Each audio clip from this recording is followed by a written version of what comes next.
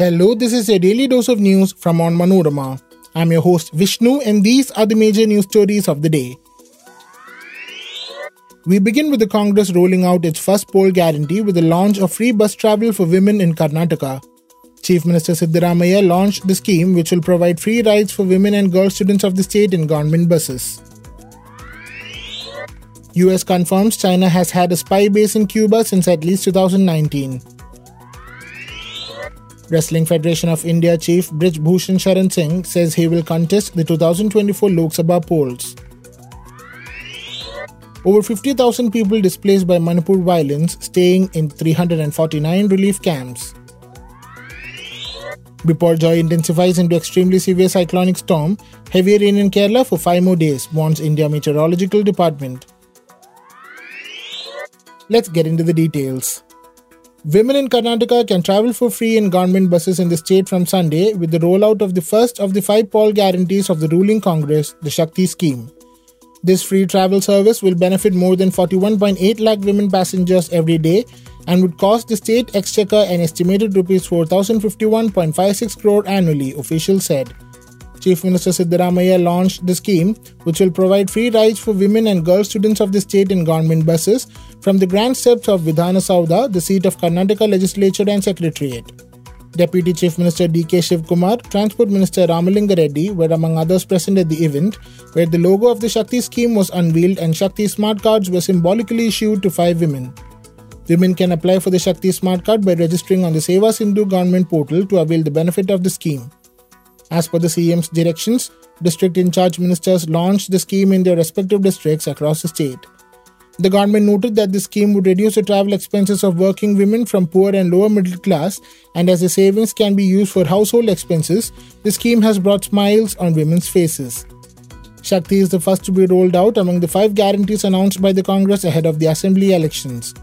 The other 4 guarantees are 200 units of free power to all households, Rs 2,000 monthly assistance to the woman head of every family, 10 kilograms of rice free to every member of a BPL household, Rs 3,000 every month for unemployed graduates and Rs 1,500 for unemployed diploma holders, both in the age group of 18 to 25.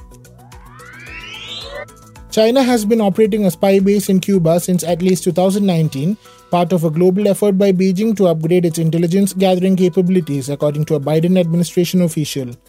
The official, who was not authorized to comment publicly and spoke on the condition of anonymity, said the US intelligence community has been aware of China's spying from Cuba and a larger effort to set up intelligence gathering operations around the globe for some time. The Biden administration has stepped up efforts to thwart the Chinese push to expand its spying operations and believes it has made some progress through diplomacy and other unspecified action, according to the official, who was familiar with US intelligence on the matter. The existence of the Chinese spy base was confirmed after the Wall Street Journal reported on Thursday that China and Cuba had reached an agreement in principle to build an electronic eavesdropping station on the island. The journal reported China planned to pay a cash-strapped Cuba billions of dollars as part of the negotiations. The White House called the report inaccurate. Wrestling Federation of India Chief and Bharatiya Janata Party MP Brij Bhushan Sharan Singh announced on Sunday that he will contest the 2024 Lok Sabha election once again from his Kaisarganj constituency. Singh, who is facing allegations of sexual harassment by India's top women wrestlers, was addressing a rally at Gonda in Uttar Pradesh to mark 9 years of the Narendra Modi government. The rally was organized under BJP's Mahasampark Abhiyan for the 2024 elections. The rally was a show of strength by Singh, who had to earlier postpone a Jan Chetna Maharali in Ayodhya on June 5th. Earlier, Brij Bhushan held a roadshow from his house to the rally venue with hundreds of cars forming the convoy. The rally had the presence of people from all 6 Lok Sabha constituencies in the region where Singh wields influence. On Saturday, the protesting wrestlers alleged Singh was using his influence to put sexual harassment victims under pressure and forcing them to change their statements. They threatened to resume their stir if decisive action is not taken against him by June 15th. The Delhi police, which has recorded statements of over 200 people in connection with the case, will file a charge sheet by June 15th, as per the assurance given by Union Sports Minister Anurag Thakur. Over 50,000 people who have been displaced by the ethnic violence in Manipur are currently staying at 349 relief camps across the state, a minister said on Sunday. State Information and Public Relations Minister Dr. R.K. Ranjan said combing operations have been launched in all districts, particularly in vulnerable areas. He said 53 arms and 39 bombs have been recovered during the operation. Ranjan, who is also the government spokesperson, said a roadmap for the education of students, which has been affected due to the ethnic clashes, has been chalked out and would be made public soon. Altogether, 50,698 people displaced by the ethnic violence are currently sheltered at 349 relief camps, said an official statement quoting the minister. District and cluster nodal officers have been asked to look after the relief centers which have been opened especially for women, elderly people and children. A price control mechanism has been put in place to check the price rise of essential commodities, he said, adding that various goods are being brought to the state through NH37. As much as 35,000 metric tons of construction materials, fuels and essential commodities have been taken to Manipur in 2,376 trucks since violence erupted in early May, the statement said. Notably, a large number of weapons were looted from police stations in early May when ethnic violence broke out in the state. Both Chief Minister N. Biren Singh and Union Home Minister Amit Shah have appealed to people to surrender their weapons.